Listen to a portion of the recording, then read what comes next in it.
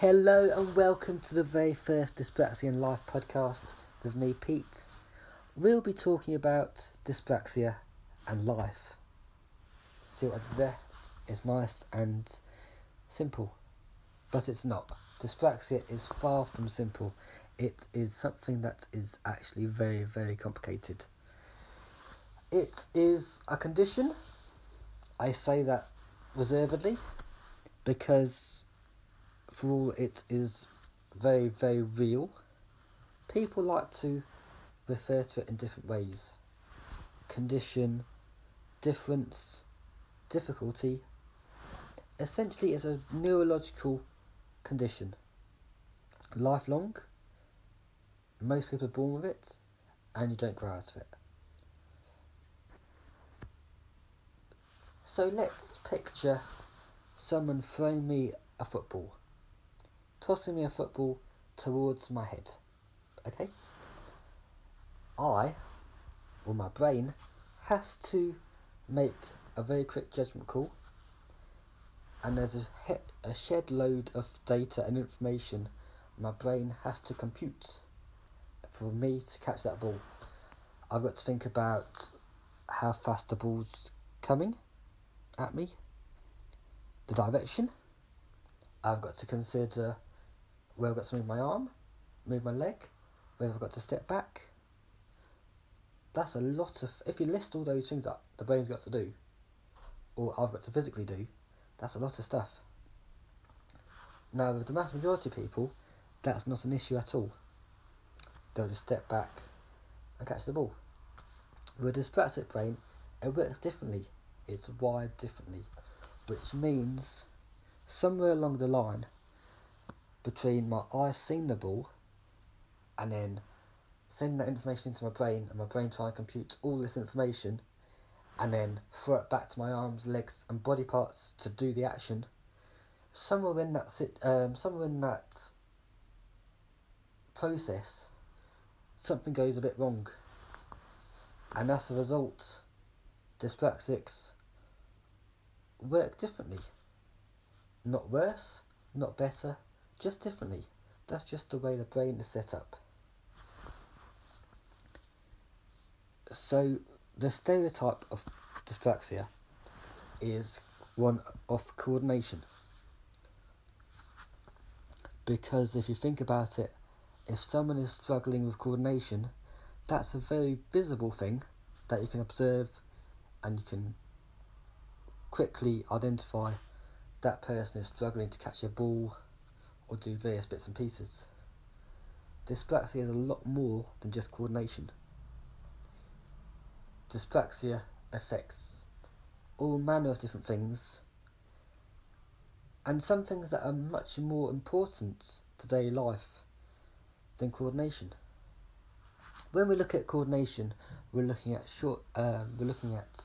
fine motor coordination. So that's the tiny, delicate little movements. So fine, little, fiddly, delicate coordination. So if you think about doing up buttons, or doing up a zip, or gripping a pencil.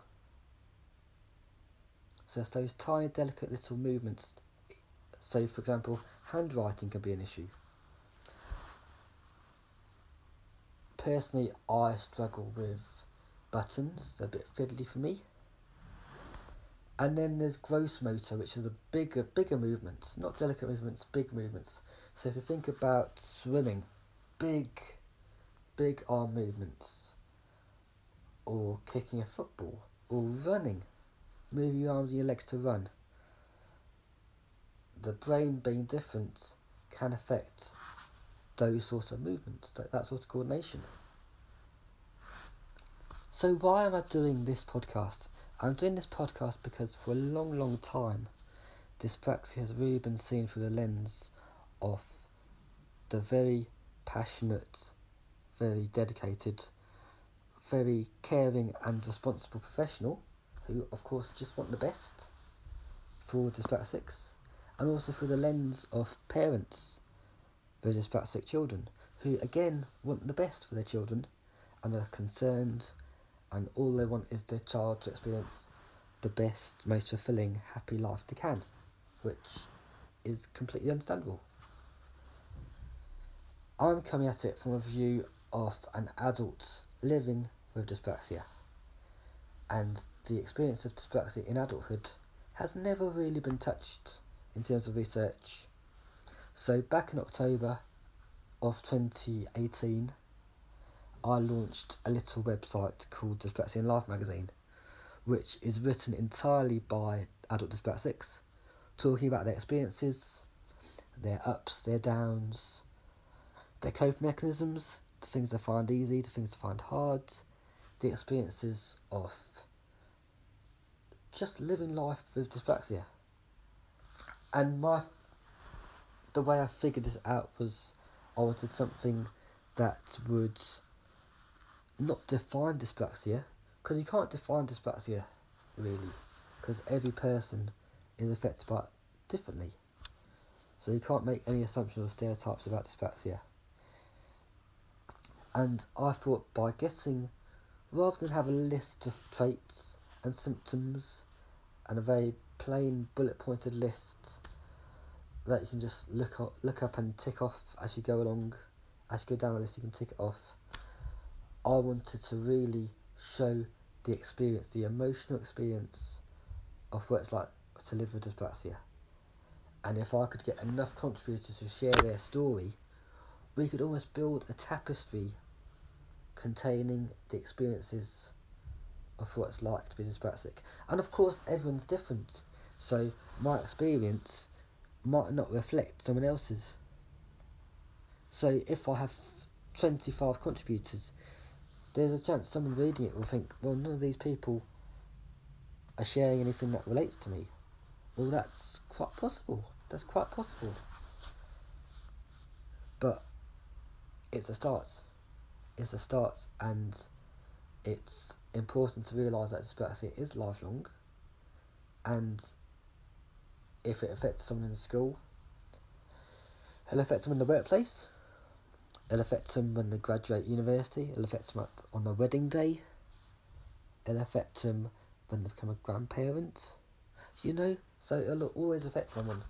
And by only looking at dyspraxia in terms of the childhood experience, the educational experience, the attaining qualifications, that experience, we are ignoring a huge percentage of someone's life, if you think about it. So that is why I'm doing this, and I really hope through these interviews that I'm going to do, people have an insight into what it's like. And it's one of those things, it's not all negative. There's some brilliantly wonderful positive traits that can come out of having a dyspraxic brain. And I really hope that these interviews will show the whole diverse, varied beauty reality. There will be sad stories, there'll be uplifting stories. I hope that this podcast series can capture all of that and help people realise that dyspraxia is a condition that has been ignored for far, far too long. The fact is, if you're an adult with dyspraxia and you went through childhood without it being acknowledged or supported because of the lack of awareness of dyspraxia, and you've gone into adulthood without that diagnosis or that acknowledgement that dyspraxia is a thing, you might have got to the age of 30 or 40 without ever hearing about dyspraxia. And you want to go to the GP and ask for a diagnosis, and they tell you that the NHS doesn't fund adult diagnosis, and you have to go to a private company and pay hundreds, 300 up to 1,000, depending where you go, to be diagnosed with something that you had since birth and something that you struggled with throughout childhood because it was unsupported and unacknowledged. And to me that's disgraceful, to be honest. That is disgraceful, there's no other word for it. And I really hope if this podcast series and if my Dyspraxia in Life magazine can achieve anything, it's just to shine a light onto the real experiences of people thank you for listening. The first interview I've done is going to be with Emma Lilbuck. That should be up online shortly. And thank you for listening. Just a few shout outs to Mike Bale, who is the podcast production engineer, to make me sound as good as possible. And also to Ryan Nolan, who very kindly did us the theme music. He's our composer. They're both dyspraxic. I'm dyspraxic. And hopefully this will be a very enlightening experience for me, you, the guests. Hopefully it'll all be very interesting and positive. Thanks for listening, and hopefully next week you'll listen to my first guest.